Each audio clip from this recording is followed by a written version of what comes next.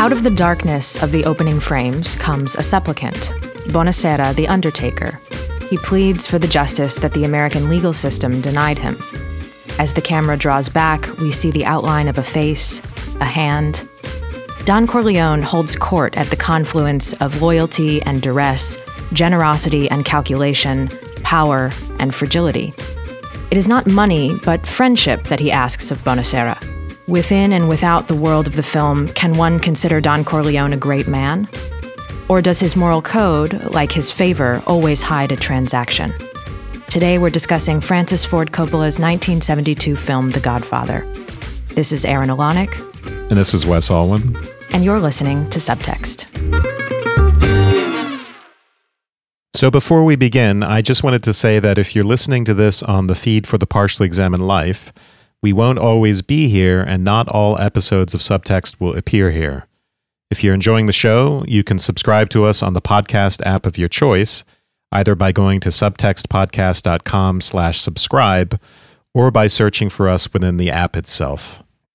Wes, where do you fall on the part 1 versus part 2 supremacy debate? I'm curious. I was worried you were going to ask me about part 2. Like, really? I should watch part 2 as well, which I didn't. I mean, I've seen it, of course, several times, but God knows when the last time I saw it was. And I know that there are many people who say that the second one is the best one, but I haven't seen it recently enough to evaluate. What do you think? I used to be a part 2 person.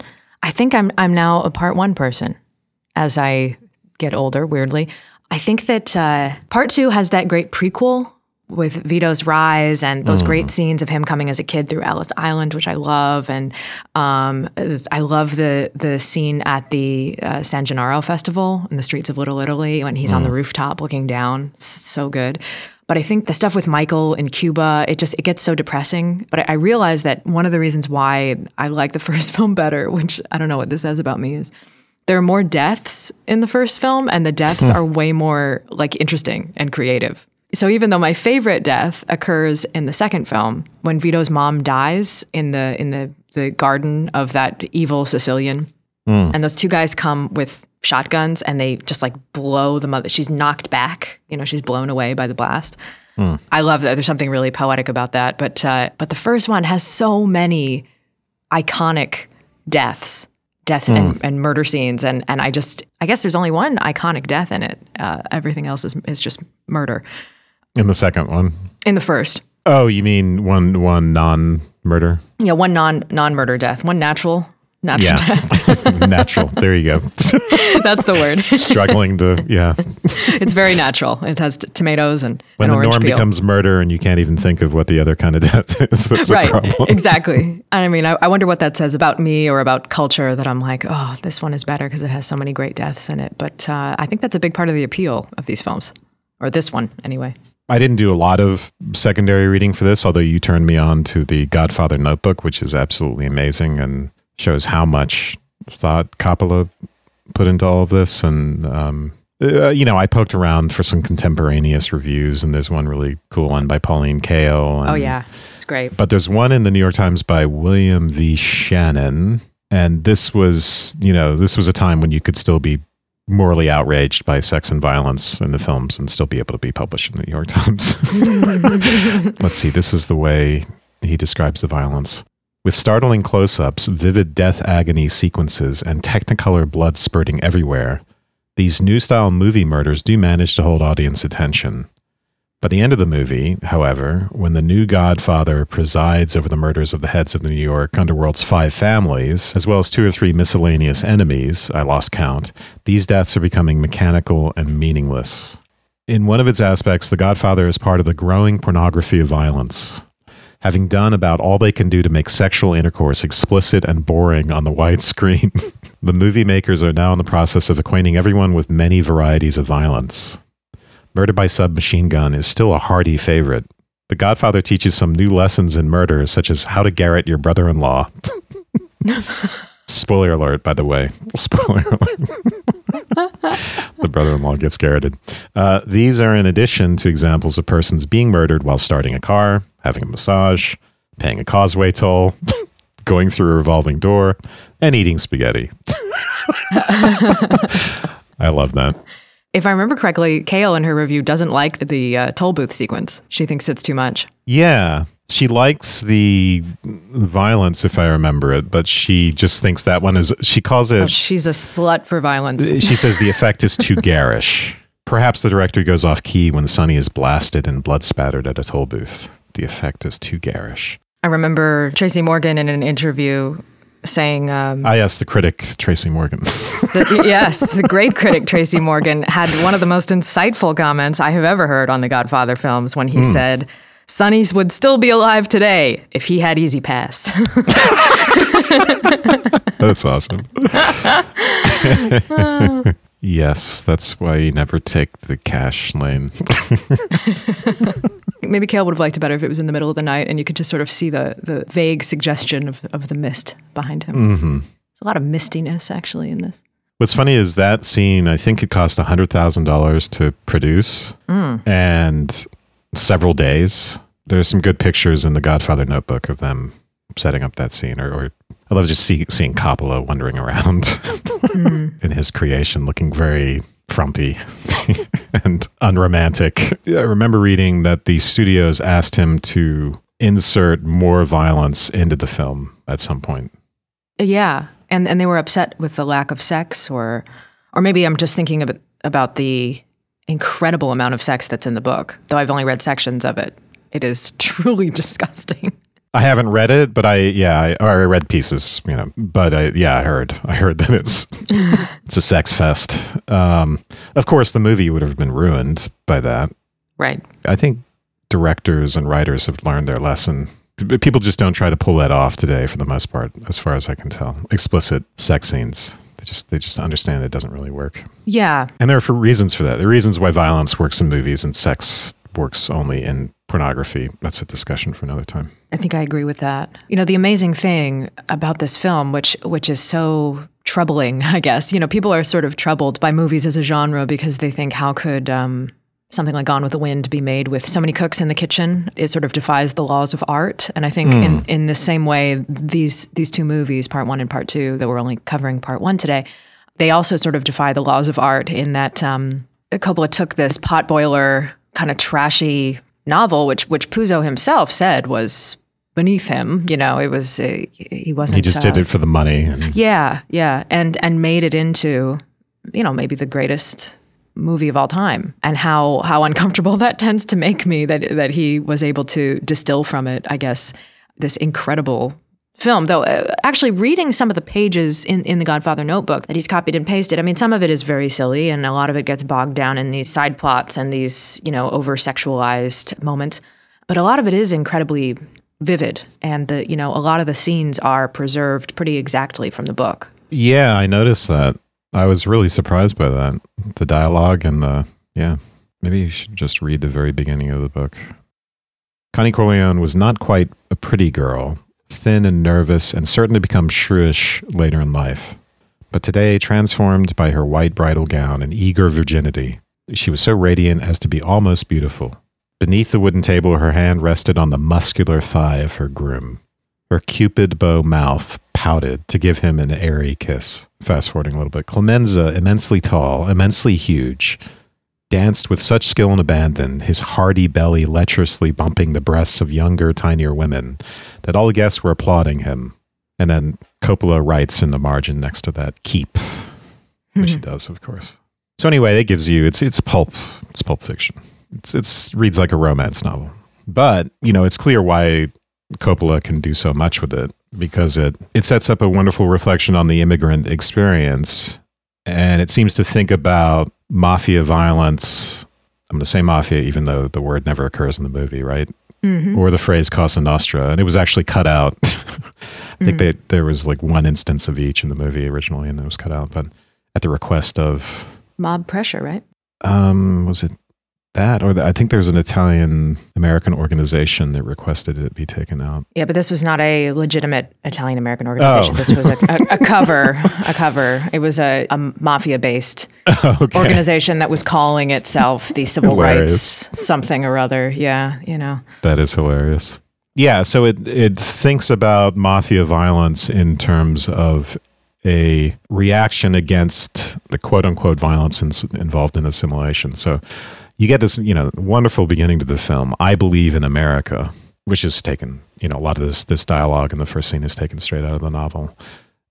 And then the description by Bonacera of his predicament, his desire for a kind of justice that he can't get from America. He believed in America. He behaved like a good American. His daughter was raped. Attempted rape. Or attempted, okay. She was assaulted because she wouldn't give up her more traditional ways, right? She was raised like an American, in the American fashion, as he puts it, but she kept something of her roots. She didn't give in to the more libertine aspects of American society, and then she was punished for it. She was punished for, in a sense, for not fully assimilating, and you can read that as Americanness, including liberal values, and I'll say why in a second, Americanness being forced on her violently, Americanness in the sense of this system of justice that has failed him, the movement away from a more tribal existence, honor codes and vendettas, and away from tradition, away from a more robust cultural identity, something that's been watered down. All those forms of, I would call them discursive violence, let's say, but violence in quotes. The idea that the movie begins with is that the violence of organized crime, in a way, is justified, not justified from the standpoint of the filmmaker, but is felt as a justified form of resistance to that. The part of what is at work here is an attempt to preserve tradition. And that's a fascinating idea that actually does bear exploration, and the movie does it very well.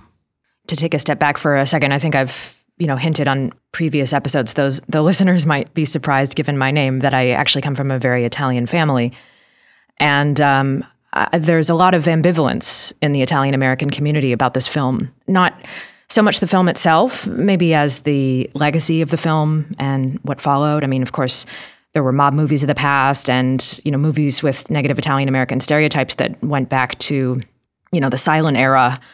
But I think this contributed to an explosion of these movies about Italians and organized crime that maybe has only started to peter out relatively recently.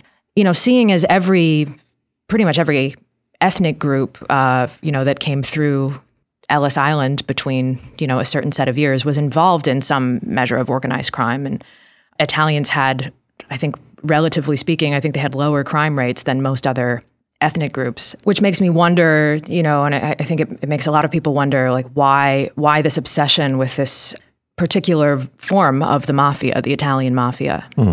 I think that maybe the general consensus of the critics that I've read is just that the non-Italian public is really fascinated by the idea of this culture because it's in so many ways, it's really antithetical to the quote unquote, traditional American, basically white Protestant culture. So it became sort of fetishized and exoticized. And, you have the foreignness of the way that many of these people, though not all of them, look compared to, whiter cultures.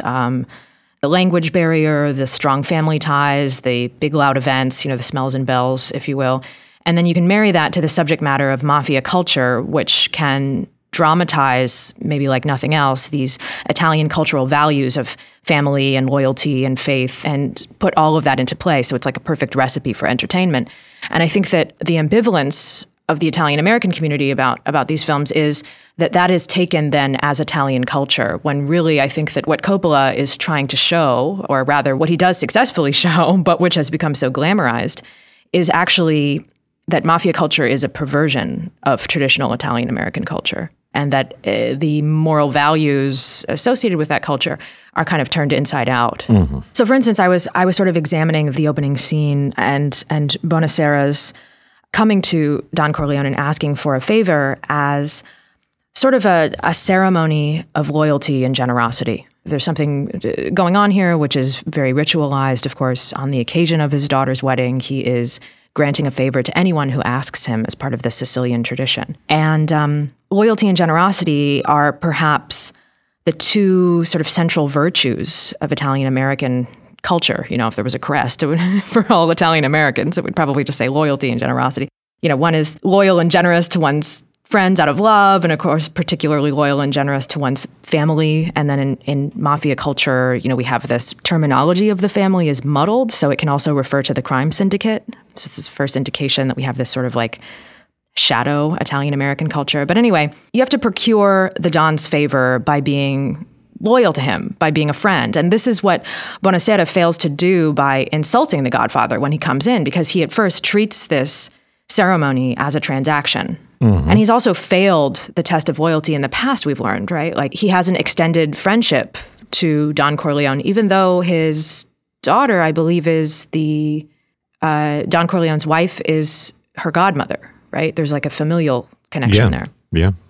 So he has to be loyal in order to prove the sort of his worth to receive his favor. And then one then receives the Don's favor as this like outpouring of generosity. It's like grace. Like he's a god who's been pleased by this event of the sacrament of his daughter's wedding, and he's handing out these favors like graces. And yet I think when I looked at it a little bit closer, I realized, okay, well, these are all bastardizations of loyalty and generosity, because of course we see with Bonasera that the loyalty that you need to approach Don Corleone can just be a performance. The Don pretty much tells him like what to say in order to get him to grant him this favor.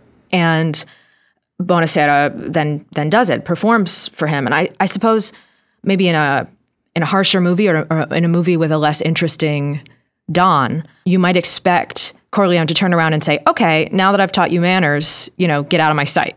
I'm not going to grant this to you, or even murder him. Though I guess that wouldn't be in keeping with the spirit of the day. Instead, he does grant him the favor, even though the loyalty is just performative. And then it seems like a true outpouring of generosity on the Don's part, but it's of course a false generosity because it's tainted. It demands reciprocity. You may be called upon at any moment to return that favor. And then when you're called upon to return the favor, you're supposed to perform loyalty by actually carrying it out. You're executed if you are disloyal. And of course, that's not loyalty either. It's just performed under duress. So all of these things are sort of veiled in the trappings of this culture, and they're seen in the world of the film as being good things, I think partially because of what Roger Ebert really brilliantly points out in his, I think, 20-year retrospective review of The Godfather, which is just that this is a closed world. We never see the victims of this crime syndicate. So it looks like Don Corleone is actually a great guy who's wonderful. Really, he's a murderer. I think people so have bought into the glamour of this film and so idealized it that these elements look like true loyalty, true generosity, true Italian-American culture, when in fact we know that that's not true. So I think we can say a little bit about what is perverting here, how this is a distortion of Italian-American cultural values, or however you want to put it, more traditional values, by getting at this relationship between justice and friendship, which will turn out to be related, by the way, to another dichotomy that arises in the film between what's business and what's personal. Right. But in this scene, what Corleone is trying to reinforce is the idea that friendship is prior in a way to justice, that justice must be subsumed under the concept of friendship. So what he criticizes Bonasera for is relying on the American justice system. Why didn't you come to me before you went to the police? The police protected you and there were courts of law and you didn't need a friend of me. Now you come to me and say, Don Corleone, give me justice. But you don't ask with respect. You don't offer friendship. This, of course, is an old idea. It comes up, for instance, in Plato's Republic. There's a character called Polemarchus who, when Plato is trying to figure out what justice is, how do you define it? Or Socrates, Polemarchus proposes that it is hurting one's enemies and helping one's friends. And Socrates ends up rejecting that and getting that relationship reversed again, saying that actually justice must be prior to the concept of friendship, because you can't really know who your true friends are unless you know about justice first. Like, your true friends can only be people who are actually just. And then you can't be a friend unless you are behaving justly. And you can't be someone who behaves justly unless you do that with both your friends and your enemies.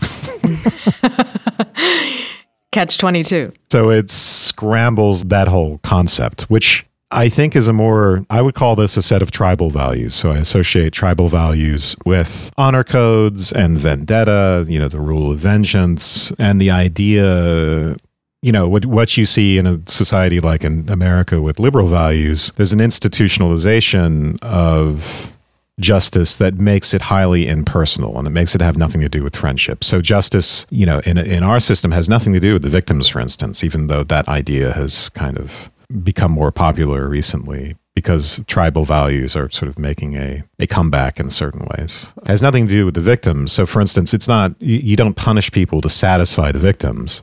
You punish people to preserve a certain civil order. You give the perpetrators due process, right? Which means that you could end up with the attempted rapists getting only a 3-year suspended sentence, which is what Bonacera is complaining about. So this new way there's a lot of ways in which it's flawed and unsatisfying. And also one could argue it's hypocritical, as Mike does at one point in the film. It's hypocritical because the civil order is founded on violence. So this is kind of the paradox. You can call this foundational violence. In order to leave the state of nature and establish a society, a civil society, you might think of that, right, as some philosophers have contractually. You just get together and say, life sucks in the state of nature. Let's get together and be nice to each other and settle our differences, not by violence, but with laws and contracts and courts and things like that. But in reality, right, lots of violence, and all you have to do is look at history, lots of violence goes into the establishment of states, into the establishment of that order. What the state essentially does is it monopolizes the violence. It takes the right to violence away from citizens, away from individuals within that civil order, and gives it to the institutions of government. You can extend that critique and say, look, in a way, the violence is still there, inherent in the system. Right. To quote a Monty Python character, but also to take another very popular idea these days, which is that the violence is systemic and it's not obvious. It's not as obvious as a mafia murder. It's not as obvious as criminal activity, but it's the same sort of thing. It's just kind of spread out and institutionalized. So you could see the system itself as injustice and unjust, and leading to unjust outcomes. So for instance, it leaves the immigrant or any person at the lower end of power relations, it leaves them where they are, right? They can't necessarily compete. So for instance, business kind of is a good example of this because it's a hybrid of state of nature stuff and civil society, right?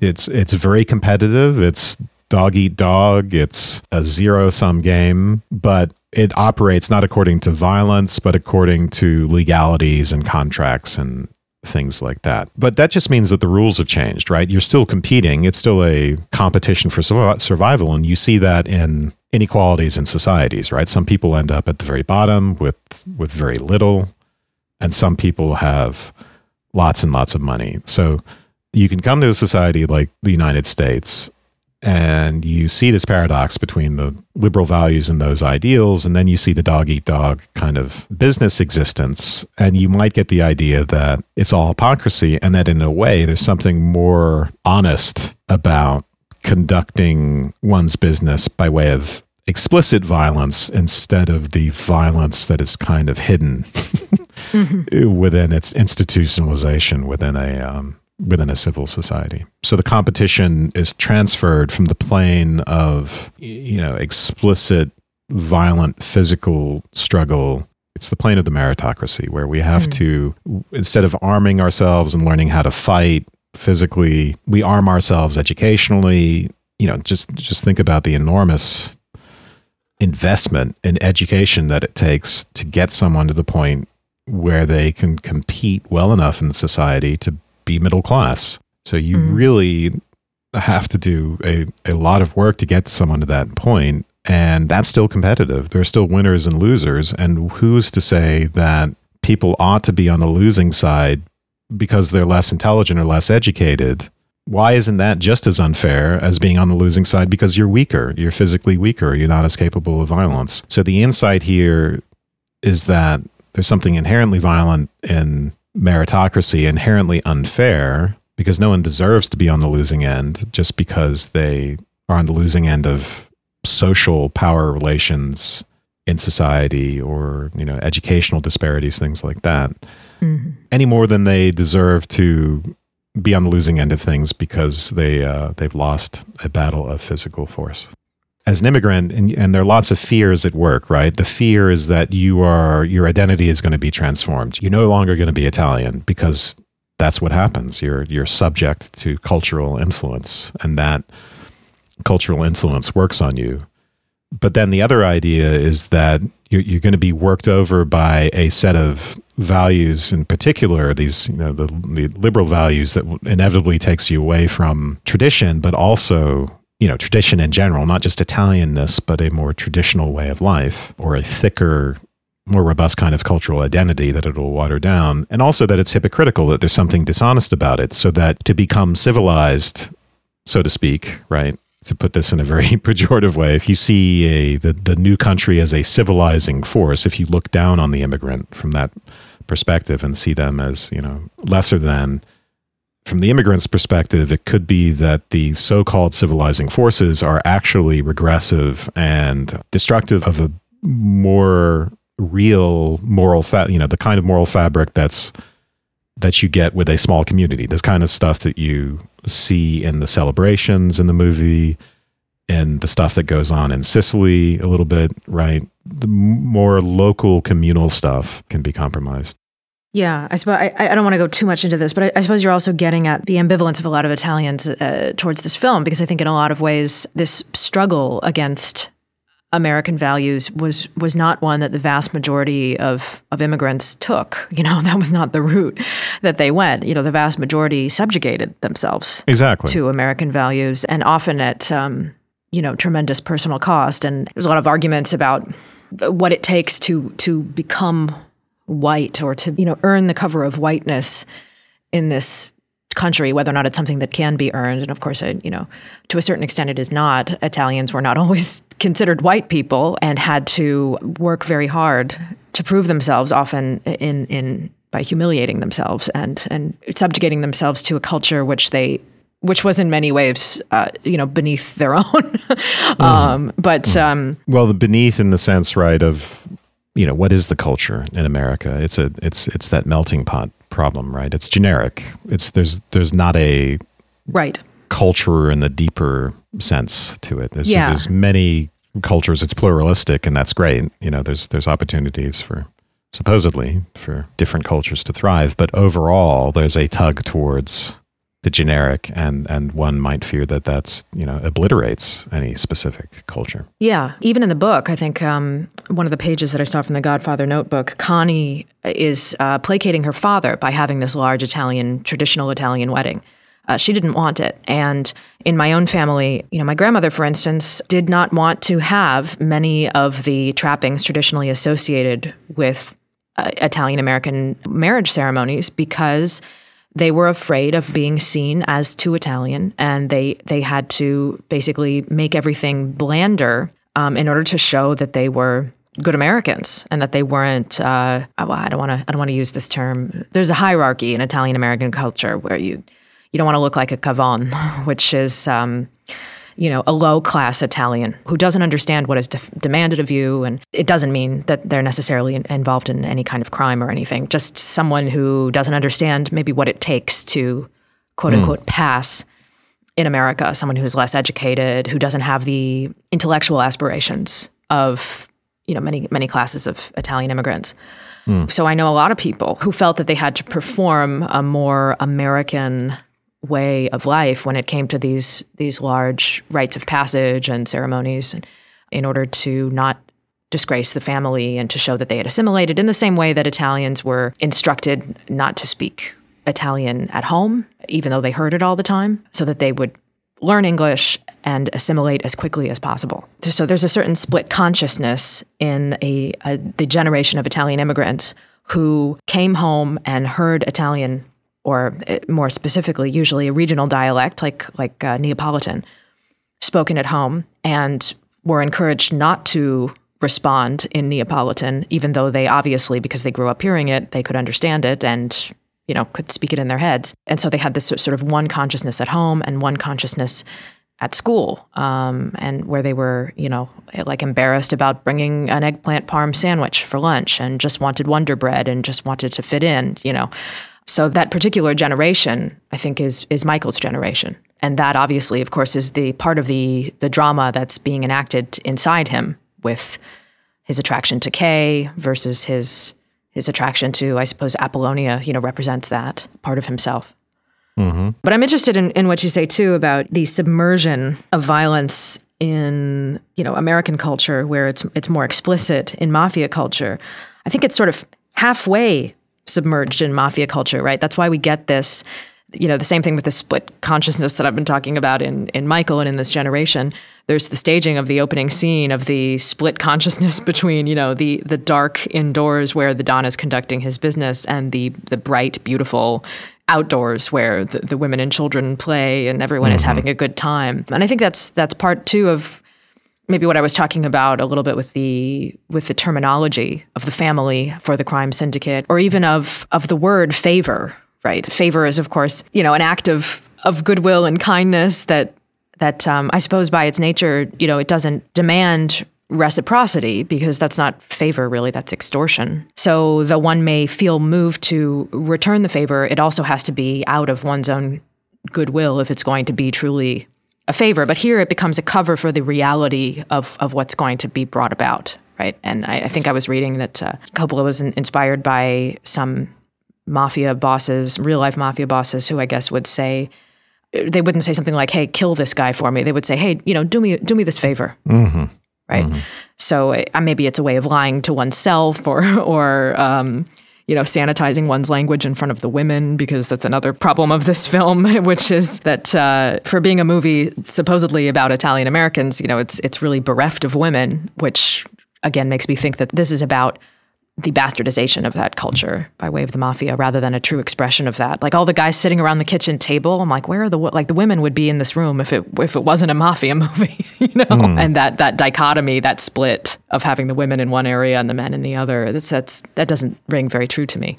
Well, I want to go back to this idea of the line between what is extortion and what is an act of generosity or a favor. Or an act of friendship, and the way that is blurred. And that's kind of dramatized too, right? With the offer that can't be refused. Sure. Because that belongs to a different plane, of course. It belongs to more the plane of business, where, a regular offer, you're trying to appeal to someone's desires, and the offer that can't be refused normally would be just the one that's too tempting. It's the one that is too beneficial. But in this case, it's a matter of extortion or force or threat. So fear is the operative thing and not desire. So to what extent is the idea of the favor at the beginning compromised by that? Mm. Favors, it's something very primitive. It's a staple of political power. So for instance, the way an alpha male chimpanzee maintains power is through the administration of favors. And some of that is just, some of that's grooming, some of that's giving food. But, it's not a matter of physical strength. And political power, right, isn't just, it's a matter of status primarily, not of actual physical strength, because any, a bunch of male chimpanzees in a troop can band together and do, and this happens, to kill the leader, no matter how strong he is. And when that does happen, it's often because of social failures on the part of the alpha male, the lack of favors. So why is that so important? What the favor does, even though it's transactional in this case, is it illustrates a cast of mind in which the benefits of power will be shared. So the alpha male doesn't seize power simply for the sake of himself. He serves the public good. He serves the chimpanzee civil order, so to speak. He's serving a kind of higher order and function. So what favors illustrate is that kind of orientation towards the good of the whole social unit, as opposed to one's own good. So we get at your point about it not being a real act of generosity because it's transactional. One might say that even the ideal act of generosity is transactional in the sense that it's for the sake of bonding let's say. Even if it's for the sake of establishing mutual intimacy and trust, there's still something that it serves. It's still for the purpose of something. You kind of understand with Vito Corleone's taking offense in the beginning and his desire to prioritize the friendship, quote unquote, over justice. Bonacera has come to him and wants to treat him like a judge, wants to treat him as if he is part of this American or more liberal system, which is very impersonal.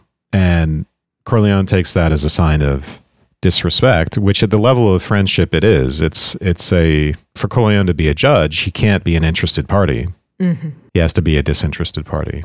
And you lose something when you do that. When you move to that position, you do lose something of a more communal set of values and bonds that are more robust. One of the great things about the way this is acted, I was looking for the script just to have it on hand for the podcast, and I found the script that seems to be not the shooting script of the screenplay, so you see lots of alterations. And the way things are written in the screenplay, at the very end of that scene, Bonacera gets the point and says, "Be my friend." And Vito Corleone says, "Good." And then he gives that speech about, "Someday, and that day may never come, I'll call upon you to do a service for me. But until that day, accept this justice as a gift on my daughter's wedding day." Mm-hmm. And that, I think, is probably Brando's improvisation, because he refused to learn his lines and was apparently improvising all over the place. In the original screenplay, he puts the justice part before the favor. So he says, "From me, you'll get justice." And then Bonacera says, "Godfather." And then he says, "Someday, and that day may never come, I would like to call upon you to do me a service in return." So that idea that from me you'll get justice, that sounds a little bit too much like it prioritizes justice over friendship, which is point of this is that friendship comes first. And to ask for the service in return first, in a way, gets it right. And then to say, until that day, accept this justice, this specific act, not justice in general. I'm not this impersonal judge, this impersonal agent of justice. I give justice out as gifts. I wrap them in a bow and I give them. Justice is a part and parcel of friendship, not its own abstract thing that transcends friendship. So I think that is actually very, if it's true that Brando did that, he actually instinctively, I think, understood the spirit of the whole scene. And instead of talking about justice, you put this in front of it and you make it an act of gift giving. The particular justice that's to be done. So you should have gotten a screenwriting credit. Yeah, definitely. From the Godfather notebook, I highlighted this part of Coppola's notes where he writes, "A scene with Bonacera is good and very important. It further defines the Don's power and puts forth the essence of what it is the Don refers to as friendship, i.e. a pledge of loyalty. It is the gathering and manipulations of these pledges which give the Don his extraordinary power in the first place. It is very important that after Bonacera gives his pledge, that we understand he feels he is now under a grave and frightening obligation to the Godfather. Bonacera must be a super actor," which I think he is a super actor, but I suppose that leads me to think about what the obligation he is under to the Don will ultimately result in, which is actually incredibly sad, which is he's going to be asked to do his job as the Undertaker and clean up Sonny's bullet-riddled corpse so that his mom can look at him, which seems to me to be, obviously in talking about these favors, and I talked about them rather generally in my long spiel at the beginning, all of these favors are criminal activity, murders being committed, etc.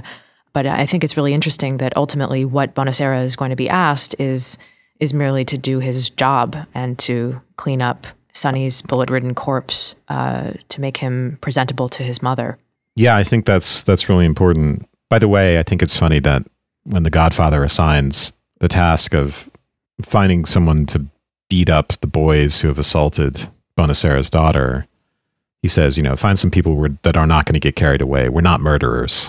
Yeah. Which is hilarious. Yeah. So he doesn't view what he does as murder. In cases where they're killing people, Vito's perspective is that sort of thing is not murder. And one can think of different rationalizations. One can think of it delivers justice by way of vendetta, or one can think it's just business. It's not personal, so it's not murder. Mm-hmm. So you can kind of wriggle out of the whole concept of murder in either direction, and those things, of course, are not consistent. But the point you bring up about Bonacera being asked to do his job makes me think of the fact that there are favors and then there are favors. So there's asking to people to do things that are illegal, but not just that, but inconsistent with one's identity, which again is evocative of the power of cultural influence on the immigrant and the ways in which identity might be compromised. But if you ask Bonacera to do something that's not him, not part of what he does, not his job, not his function as a person, even if it's, all right, go get me a sandwich now, which is demeaning, right? It could be demeaning, it could be criminal, it could be inconsistent with his character. And so even though it's transactional, as you point out, you're kind of asking him to do what he does and to be what he is. So that's a different, more positive conception here of favor. This gets to what I was talking about with a friend the other day when I was talking about how the Don rebukes Bonacera, never inviting him over for a cup of coffee. And my friend said, I certainly wouldn't want to have Don Corleone over for a cup of coffee. And I just thought, really? He seems like such a great guy to have over for a cup of coffee. Absolutely. I mean, he's probably a guy you don't want to tangle with, but that's what makes him such an appealing character, especially in comparison with his sons, who are, as Coppola, I think, has on the very first page, if not the cover of the Godfather notebook, he talks about how each of his three sons is a distillation of certain parts of the Don's character. And, none of them are as attractive individually, though Sonny has certain charms. And the scene where he beats up Carlo in the street is like one of the greatest. I just love that so much. Yeah. But, none of them is this strange mixture of parts that the Don is, in that he can be so incredibly warm and cuddly and truly seem like a real administrator of justice and someone qualified to make those decisions. Yeah, well, that's a very good point, because I think the question of how he is an administrator of justice, actually, it's not just there in that first scene with Bonacera, but it becomes the mechanism that pushes the whole film forward, because you get a request from Sollozzo to use his political relationships, which are, you pointed out, Coppola says are the source of his power, and that's really important, to use those relationships to get them into the drug business, basically. And later on, the complaint, when Vito calls the meetings of the five families, the complaint to him is that you didn't act like a friend. Friends share. It's very basic. Friends share things. You didn't share your political context. We all have to draw from, we all have to be allowed to draw from the well. Right. For a price, because we're not communists, which is great. We're not communists after all, as if being a communist is so much lower than being a criminal. So what he'll say to Sollozzo is that drugs are a dirty business. And in that scene where he's rejecting Sollozzo, and then later on with the five families, he does say he does have in mind the well-being of the family and, the organization, because he thinks drugs will destroy that. But really part of what's going on, right, is that he has the impulse to move in the direction of legitimacy. And part of that you see in his relationship with Michael. And one of the things that happens at the very beginning of the film is that he wants to wait for Michael to take that wedding picture. Mm-hmm. He has this special relationship to Michael, and what Michael represents is the movement beyond foundational violence to the actual civil order that foundational violence is supposed to establish. So it's as if the whole, state of nature to civil order thing is being recapitulated. And that's his hope. That's his hope, is that, you send Michael off to college, you insulate him from what's going on in the family, and then hopefully you can be legit within a few years. And that's what Mike will say to Kay as well. My dad understands that the old ways are no longer going to work, and this is all going to be legit soon.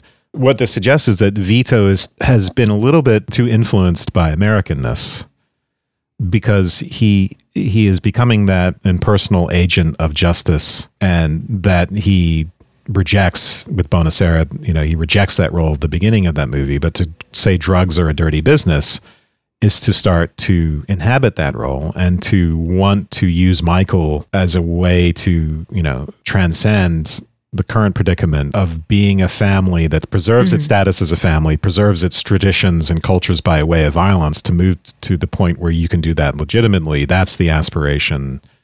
And that sets things off, right? That aspiration creates the problem that leads to a ton of violence. And then Michael will end up restoring things by getting back to the more personal element. And it's brilliant the way it's done in the movie, right? Mike's transition in the movie is so subtle. It's like you barely notice it happening, how he goes from being this green college kid that everyone laughs at, oh, you don't know what you're doing, to being the patriarch. But the way he fixes things is to reestablish a personal element. So you get the whole scene where Mike says to Sonny that this is business, not personal. He wants him to negotiate after the attempted assassination of Vito. And then Sonny will end up saying the same thing to Mike. You know, you're taking this too personally. This is about business. Immediately transfers the insult. And then Mike will suggest that they kill, you know, that he be the one to kill McCluskey and Sollozzo. And then at the very end of that says it's, you know, this is business. It's not personal at all.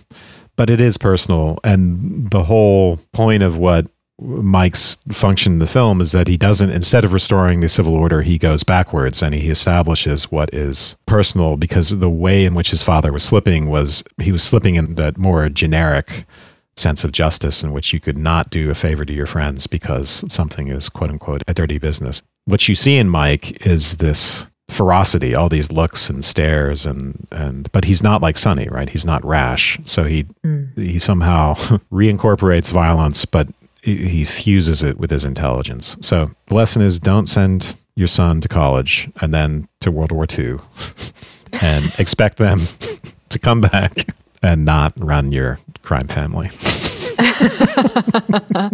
I like what you say too about what draws him into the business is this sort of double-pronged motive, if you will. This idea that it's a failure of the American legal system that justifies this murder because Captain McCluskey is, after all, a corrupt cop, and they're going to go after him in the papers for being so.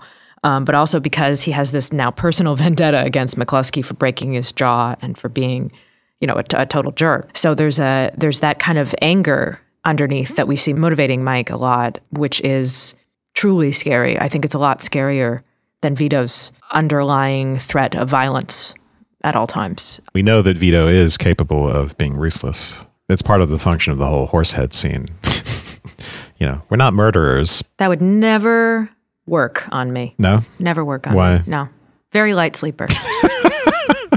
They used a real horsehead I know. for the filming. I would wake up and I would start screaming. I would look down and start screaming, but it'd be because I'm looking at, like, you know, the guys carrying it over the threshold of the door. I would wake up instantly, standing there holding it like a lamp. I actually did think of this as a plot hole in the movie. I thought, you know, they must have drugged the guy because he's covered in blood. Yeah. What a great scene. Iconic nonetheless. He sleeps the sleep of the just, right? Or in his mind. He Right. probably, Right. He's out like a light. Very good. That's another problem with justice. In the abstract sense. But yeah, so we know Vito can in one moment say we're not murderers, just rough up those boys, and the next he can be killing poor innocent horses just to make a point, just to get his friend a movie gig. But yes, there is something different, as you point out, about Mike's ruthlessness. And I thought a lot about that. I don't know that I got to the bottom of it, because something happens with, you know, something backfires in sending Mike to college, as you know, which is not the first time that happens, but you know, he's supposed to become the kinder, gentler member of the family, but instead you get a kind of monstrous fusion of in the intelligence and the ability to navigate the other waspy world with Kay and all the other stuff, and between that and then the violence of his family, which is ordinary to him. And that is, I think, is what Vito misses, is that, you know, it's kind of don't do as I do as I say, go be a different type of person. Well, naturally, Michael is going to see that sort of violence as ordinary and be capable of it. It's just now that he's going to be able to bring his impulse, his very, very high level of impulse control and his intelligence back to that. So he's not a Sonny. He's not rash, right? He doesn't rush out to kill McCluskey and Sollozzo. There's a whole plan. You might argue it's impractical. He has to go to Sicily for a long time, and then there's a lot of murder that results from it. But he's playing a long game, and it works. And he understands that he seems to know that there's an end game in which he can establish total authority and eliminate the heads of the other crime families. And he's capable of waging all-out war, and he's smart enough to know how to do it, and smart enough to avoid his own assassination, although his father warns him about that. So what I'm trying to say here is, you get a fusion of what I think of as the tribal values of vendetta and all that, and then the more rational concern for the well-being of the family and the organization. So he has to ask two questions. How are we going to get through this? How are you going to actually preserve our business and our family? And then how am I going to get revenge? And he makes those things work together. He can put them together in an effective way, and that's part of what makes him such a scary person. He can do that, of course, without a conscience, in this very, very cold way. That's the way it comes across. You bring up a lot of really interesting points there, but I think that not college, but family itself, the family unit itself, is the civilizing force, at least in Italian culture. Sonny, of course, fails to be properly civilized by family in certain ways. Though he understands maybe more intuitively about family than Michael ever will. I think Michael's separateness, his being apart from the family, though the family is this organ of murder and cruelty and all this other stuff, he doesn't get the warmth of that, right? You're divorced from the hotness, the heat sources of passion, which is also where care and love and all of these important Italian values spring from. Like any positive element of any culture, I think, is a double-edged sword. So by being away from that, ultimately, he restores the order in the middle of the film with the murder of Sollazzo and McCluskey. But this is why ultimately we get the Michael at the end of the film in part 2, who will kill the family to preserve the business. He will do what Vito would never do, because the whole point of it is to preserve the family. It's to preserve that passionate core of love that is trained and developed within the family unit itself. And in part 2 also, we see the origins of Vito's involvement in crime are kind of holy in a way, right? He is trying to preserve the family. He is trying to help the extortionees, the people at the mercy of the Black Hand, and ultimately in so doing becomes the extortioner himself. But he is offering a mantle of protection because of this love, this passion within him that he has, which Sonny gets all of with no control, right? So Michael's baptism, if you will, into crime doesn't occur the way Vito's does, where we have this near necessity, this concern for family, all of these real positive things that actually encourage him to go into crime, protecting the defenseless. With Michael, we have his baptism is basically, yes, it's restoring the order. Yes, it's a sort of a kind of a retribution for Vito, though even Vito himself is not angered by the fact there was an assassination attempt against him, because even he will say that it was purely business. But I wonder if it's actually a little bit of a personal thing with Michael, just with McCluskey. That's why he volunteers to do it, because he wants to be the one. And that selfishness and that dead end of, the pure murder within him that is not connected to a good reason, if you will, is, I think, part of his problem. Yeah. My thesis was that it is personal, and the whole, that's the arc of the movie, is that Vito slips away from the personal and messes up on the friendship plane and tries to move too much in the direction of justice. And then Mike comes back and says he makes it personal again. But you're right. He's not doing it in the way Sonny would do it, not rushing out to get himself killed. Right. You're drawing attention to an important point, which is that, and like I said, I wrestled with this. The other side of this is that Michael is very cold, and, he's gotten too much of that waspy coldness, hung out with Kay too much and been to college. So he's picked that up and brought it back. And so his ruthlessness has a particular icy cast to it. And you can see the rage in his face, and you can see that it's personal, but you also see that he has it under control, and he can make a big plan of this. So it's a more intelligent form of vendetta. He's going to get back to the priority of the personal and of the friendship relation in a way, but over justice in the abstract sense. but he is going to make those ties serve a larger rational plan for the establishment of power. And maybe it's just for power's sake. Then you have to wonder what he's after, if this has just slipped into power for power's sake. And it's not about the good of the family necessarily, although he did warn Fredo. He did warn him. Poor Fredo. It's not about the good of the family. It's not about himself exactly, but that's the question that I was wrestling with. Towards the end of the Godfather notebook, and I suppose towards the end of the novel, because it's one of the pasted on pages Coppola works from, I guess when Kay is pregnant with their second child, Michael says something to her like, you're more an Italian now than a Yankee because you're 2 kids in 2 years now. You're just having a lot of kids. I don't know. And she said, oh, well, you're more Yankee than Italian. You come home and instead of going to see your family, you immediately go to work on the business. He's introduced the Protestant work ethic into the crime family. Right. It's a lethal combination. And of course, Vito's, one of his many maxims is that, a man who doesn't spend time with his family is not a real man. Yes. It's interesting, like you say, that Michael's, it seems like with murder and, the whorehouses that they run and the gambling and then eventually going into the drug world and all this stuff, it seems that the chief crime is becoming too much of a Yankee. That's really the big problem here, which, that makes a lot of sense to me. But anyway, should we talk a little bit about the interesting moral quandary presented to Vito of the choice to go into the drug business, which he turns down, which will be actually, I think, a failure of foresight? Yeah. There's a lot of money in that white powder.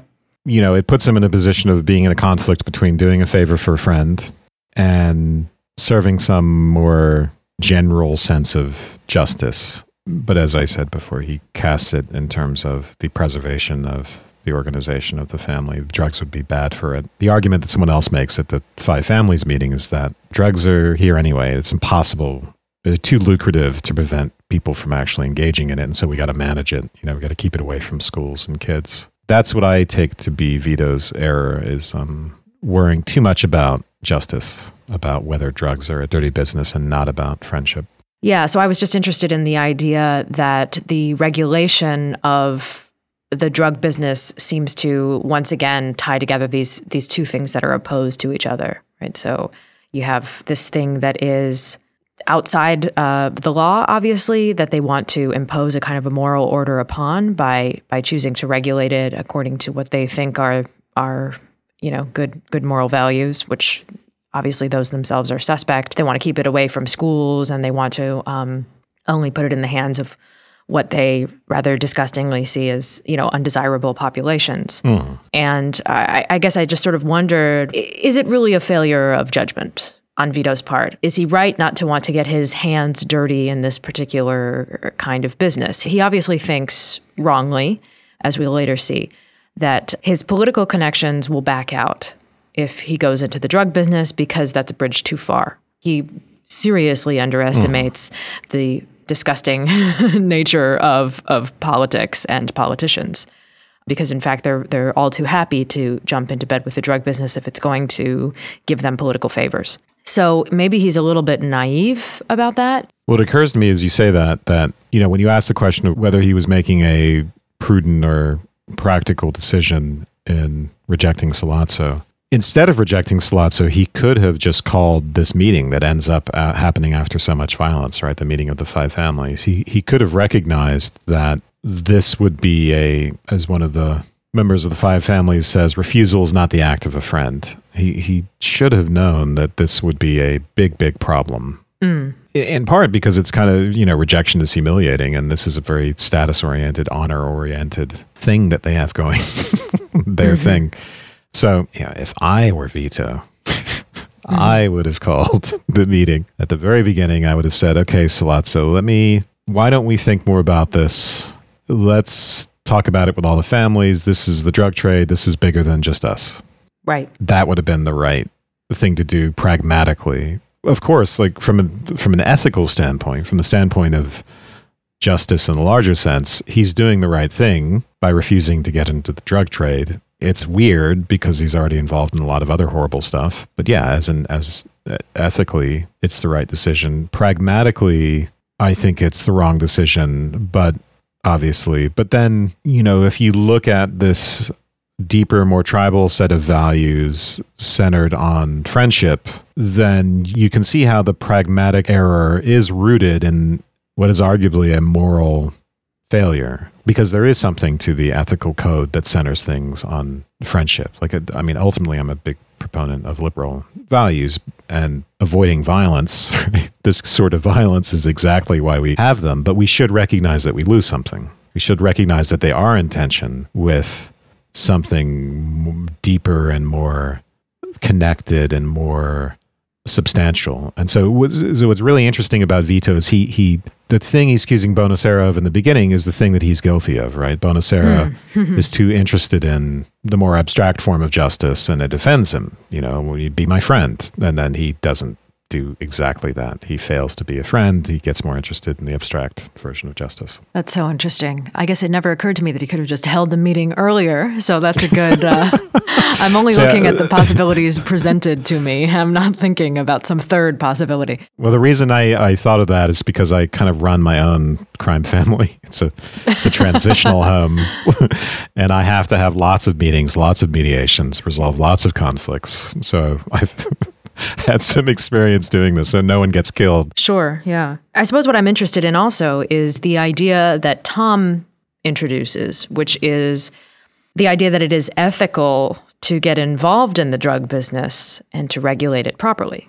right? Yeah, I forgot that he introduced that. Right, yeah, and so which is actually the correct ethical judgment, the Don's desire to completely wash his hands of the whole business, which I think also comes with maybe he's being blind there because of his willingness to view other people in a surprisingly positive light. Because I think the assumption is that maybe the other families won't get involved because they are also going to pass on this, because it seems to him to be so obviously beyond the pale that politicians aren't going to want any part of it.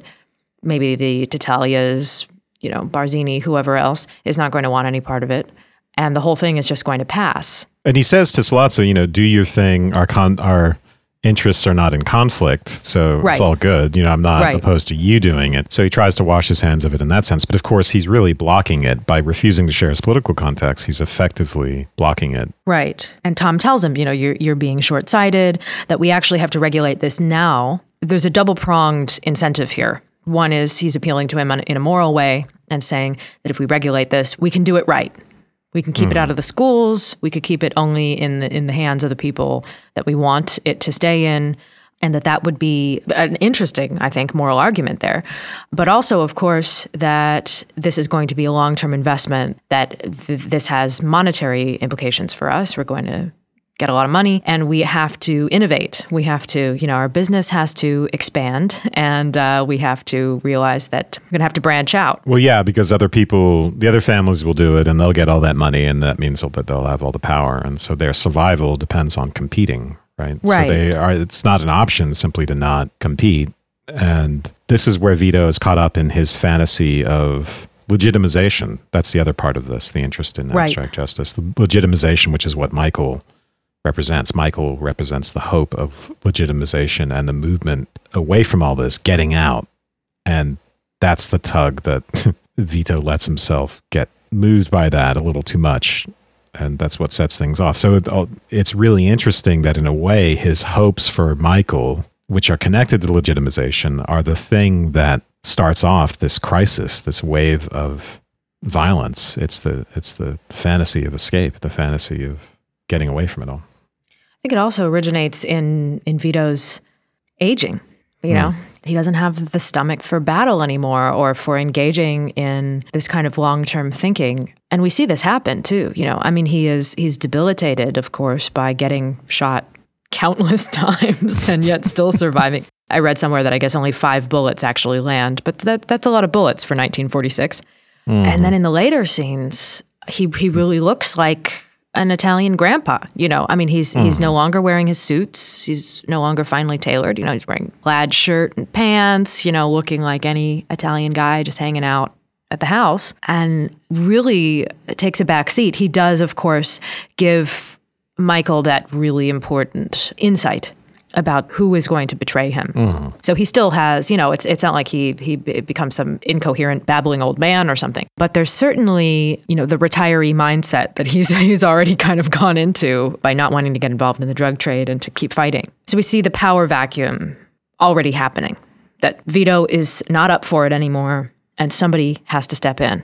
And of course, at first it's Sonny, and we see that that's a really bad thing. No one even considers Fredo, which he's offended by. He's at least smart enough to be offended by the fact that nobody takes him seriously.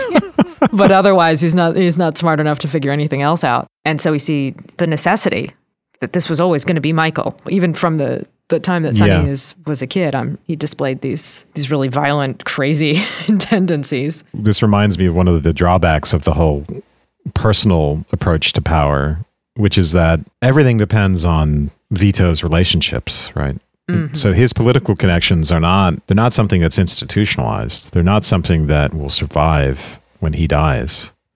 And so if killing him is a transformative act at a institutional level, if you kill Vito, you politically castrate the Corleone family as a whole, because all the political connections, that Vito has, all the judges and the cops and the politicians that he has in his pocket, he's won those by way of favors and by way of quote unquote friendship. And they're all just personal connections. And the friendships, they're not transitive. They're not transferable to anyone else in the family.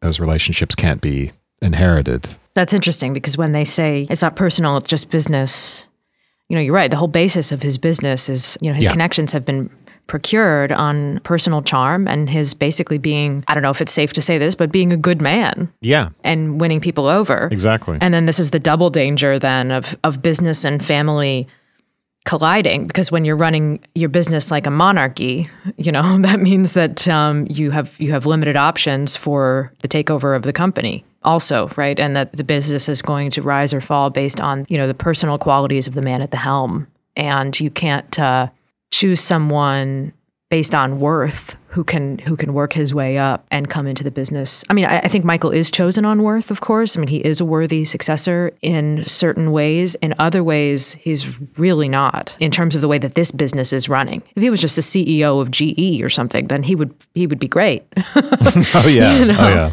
Mike would be good at whatever field he chose to pursue. Yeah. Follow your dreams, Mike. You could be anything you want to be in America. Yeah, he went into his father's business. That's understandable. But yeah, I think when Vito passes, a lot of the power is going to pass with him.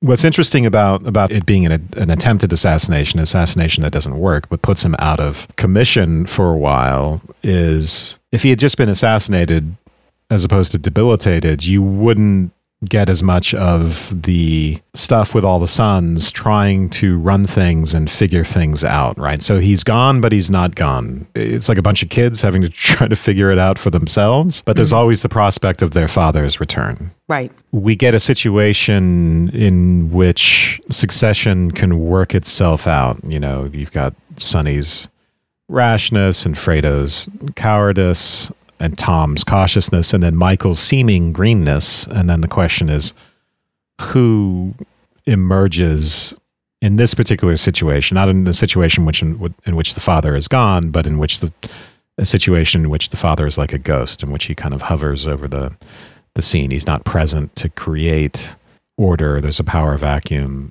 but there's you get a kind of limbo where there can be working through this, and where someone like Michael can emerge as the winner, as the leader. He's the Mufasa, if you will. And Clemenza is Timon and Pumbaa, teaching him how to make sauce, how to kill a guy, how to drop a gun properly, which he does not do. He lifts his arm and then drops the gun. Yes. I'm like, I love that. He does not follow the instructions at all. Well, I also love in that scene, he's not relaxed. He's how he comes eating. He's being really, really mean and angry. He's being so weird, and then he comes out, and I love the moment of like, is he actually going to do it? Because he's waiting a really long time, because he doesn't come out shooting from the bathroom. He does it actually in a more clever way, because sits down, everything is normal, it's all fine, and then bam, like, but that hesitation really, every time I'm just like, is he going to actually go through with this? Or, Yeah, it's an important part of his transformation, right? So he's not just stepping into a role, he's creating the formative influences that will change him. It's one thing to have the capacity for ruthlessness, but it's another to cement it by doing something that ruthless and then going into exile and going through all that. So he makes a decision and he creates a different Michael at that point, and then returns as someone who can take over the role of Godfather, which makes me think that we should say a little bit about the meaning of Godfather, what it means to call someone a Godfather, which is, it's made especially important by the fact that Michael himself becomes a godfather at the end of the movie, and it's right, the scene of him becoming a godfather is interspersed with, or it's cut with the scenes of all the assassinations that he's ordered that are going to cement his power. So amazing. Yeah. So I thought a little bit about this, what I knew about being a godfather is just that I'm the godfather of one of my nieces, which is just that if the parents die, I have to have to take her in, right? Take care of her. At a religious level, it means, and you can say more about this, I might mess this up, but beyond being the witness to the baptism, you play some role in the spiritual formation of that person. I mentioned Michael being a kind of formative influence to himself and making the decision to engage in that assassination. So I came to think of the significance of being a godfather as having something to do with the significance of being a formative influence and a preserver of formative influences, a preserver of values, preserver of tradition. And in this case, one who does that by way of violence, right? So I think these two things are connected, right? The being a godfather and then the what you might call the perversion of that. The only way to do that is by engaging in violence. Of course, there are requirements in the Catholic Church for being chosen as a godparent. You have to be, I think, over 16. You have to have received certain sacraments. You have to have, of course, made your first communion, and which is necessitated by also another sacrament of confession. You have to have been confirmed, and you have to be a Catholic in good standing. So basically someone who is living according to the precepts of the church and living in harmony with the faith. So there's a big irony there. And at the baptism, you're responsible for initiating the infant into the rites of the church. So when the child is asked if he accepts, in this case though I believe that's little baby Sofia Coppola, though the child, of course, can't answer for himself, the child is ceremonially asked to accept the teachings of the church and to make a profession of faith, and the godfather and godmother make that profession on the child's behalf, which is why he says, when he is responding, do you reject Satan and all of his works? He's responding as if he is the child, because he has to make this profession on behalf of the child. Interesting. Yeah. The drama and the irony of that moment, I think, reflects what you're talking about with the many meanings of the term godfather and the initiation into the baptism by water in half of that scene and the baptism by blood in the other half, where he is initiated into the role of godfather by committing all of these murders, which again, I think is really also beautifully played out in the tension in part 2 between the prequel storyline and the sequel storyline, where we see how Vito was initiated and how different that is when we look back at how Michael was initiated in part 1. Yeah, those two baptisms, which is not the way I thought of that before you said that. That's very powerful. And that brings us almost to the end. I guess we have one more thing we could touch on, which is what finally consecrates him as Godfather, which is the garroting of his brother-in-law and yes, the lying, who deserved it, and the way in which he lies to Kay about this at the end. I think of all the characters in the film, I like Kay the least. And I think that for someone who I think is presented in the novel as being she's supposed to be a very intelligent character, There's a lot of willful ignorance on her part, which I guess makes her well suited to this mafia culture and the culture of willful ignorance. I thought the same thing, by the way. She's supposed to be sharply intelligent. And I think not that Diane Keaton isn't intelligent, but that flaky quality that she has is wrong for this role. I think she's miscast in the role. And I do too. There would be a lot more dramatic tension in his relationship with Kay if she were a more incisive kind of person and less passive. I totally agree. I've long thought that she was, and I hate to say that because I love Diane Keaton, of course, but I do feel that she is the big, big weak link in this trilogy. Later on, I don't really, part 3, I have a lot of problems with. And so that kind of changes. But yeah, I mean, at the wedding, when she's Michael's date to the wedding and he tells her the story of his dad and Luca Brasi, it doesn't even register for her, And so she's been told, she's been warned what this is all about. And yet somehow she still doesn't seem to understand what the family business is until really late. Of course, at that point, she should have just finished out the wedding, then you go home and you never see the guy again, okay? You move as far away as you can, you change your name, and that's the end of it. You tell your future husband how you once dated a mob guy and blah, blah, right, blah. Right. We didn't really talk about the long sequence in the middle either with Apollonia, but that coming back into her life too after that whole, I understand why he marries Apollonia and why he basically thinks that everything with Kay is over. I don't fault him for that at all. But the coming back into her life, like this shadow and taking her out of it and her just being like, okay, I mean, at first she's a little bit resistant, but we're together again. Get in the car. All right. Right. Yeah. Because Pacino is just such a, no, I don't want to say that. I think he's really attractive in this film, but she's acting like, the one that got away, he wants me back.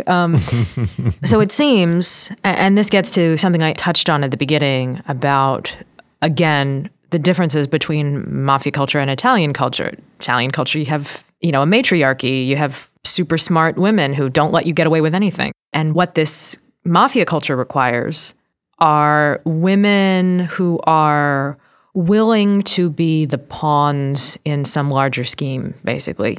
I think that they are willfully ignorant of what's going on with their husbands. Maybe they're comfortable being left out of this equation. There's this suggestion, if I remember correctly, years back, I read a Molly Haskell essay on The Godfather, which I thought was really good, which contained within it the suggestion that these women are basically turned on by the fact that the husbands do this, and they are perfectly fine not interfering and being the ones that the husbands come home to after a long day of murder. And so Kay is I guess supposed to be different from that, but the way that Keaton portrays her makes her perfectly suited to that female culture in these films. And she can accept what he tells her, and in a way, maybe this is her own initiation into being a mafia wife. This is her accepting the lie. She clearly does accept it. It's immediately refuted when he's made the Godfather and Clemenza comes in and kisses his hand. But she clearly does accept it. And I think his lie is convincing because It is, yeah. He gets very animated. Don't ask me about my business. And he's like, okay, you won this one time. So he gets really angry and then relents. And it's in the moment of relenting that he gives her his noble lie. And this is why I'm like, come on, get him a strong, Apollonia was maybe a little bit of that strong Italian woman. But, oh, really? You're going to tell me that this one time you're going to let me ask? Oh, I'm going to be able to ask you this one time? I can't imagine any woman, any Italian woman not giving him hell over this, Instead, she's like, oh, great, thank you. I'll use my one lifeline. Yeah. On the other hand, Kay might have had the sense not to turn the key in the car. But... Just kidding. Oh, sorry. Hey. Sometimes there's too much. She knows the right words. Monday, Tuesday, Thursday. Wednesday. Anyway. Oh, yeah, that's great. I think the noble lie aspect of that is important to him becoming the Godfather because it's like I talked about, foundational violence in the civil order, and we tend to want to live with the illusion that the civil order doesn't depend on foundational violence, that are the states that we live in, for instance, the countries don't have violence at their roots, and that violence isn't in some sense necessary to the establishment of the order. So she wants to live, as we all do, I think, she wants to live that kind of lie where Mike can have become the patriarch, but it was done with not clean hands, but at least he wasn't killing family members, right? He didn't make his own sister a widow. How could he do that? At least it wasn't that level of ruthlessness. But the underlying truth that we want to deny is that there is that ruthlessness at the bottom of things. What would Vito have done with Carlo? Would he have sent him to, a secondary city like Vegas and just given him... It's a good question. I don't see how you don't kill someone who's basically essentially gotten your brother or son killed. Especially because he's not a blood relation. Also, he's a douche. So it makes it a little bit of a less fraught decision. Beating his wife and... Of all the characters in this, he is the true villain. He's awful. Yeah. And Tessio. Oh, Tessio the betrayer. But Tessio is such a sweet guy, though. Oh, I know. Yeah. Abe Vigoda. Yeah. But sometimes you got to kill friends and family. So that's the moral of the story. We all wish we could sometimes, but for them, it's a reality because it's business. It's not personal. All right. Thank you. Thank you. And thank you to everyone who listened to this episode. I just wanted to say that if you're listening to this on the feed for the Partially Examined Life, you're not yet subscribed. You should subscribe to us directly by searching for us on the podcast app of your choice. And if you like us, a rating or review would help a lot. You can also find us at subtextpodcast.com, where you can subscribe to our email newsletter. To get ad-free episodes and a variety of bonus content, please subscribe at patreon.com/subtext. Bonus content will include our after show, which we're calling Postscript, which consists of an extra 15 minutes of discussion following the regular episode. Sometimes we'll continue talking about the topic for that week. Sometimes we'll discuss what else we've been reading, writing, and thinking about. When the time comes, we'll be responding to listener emails, and sometimes we'll talk a little bit about ourselves. Subscribing will also get you the occasional full bonus show and several prequel episodes that I did with various guests. Send your feedback and episode requests to letters@subtextpodcast.com.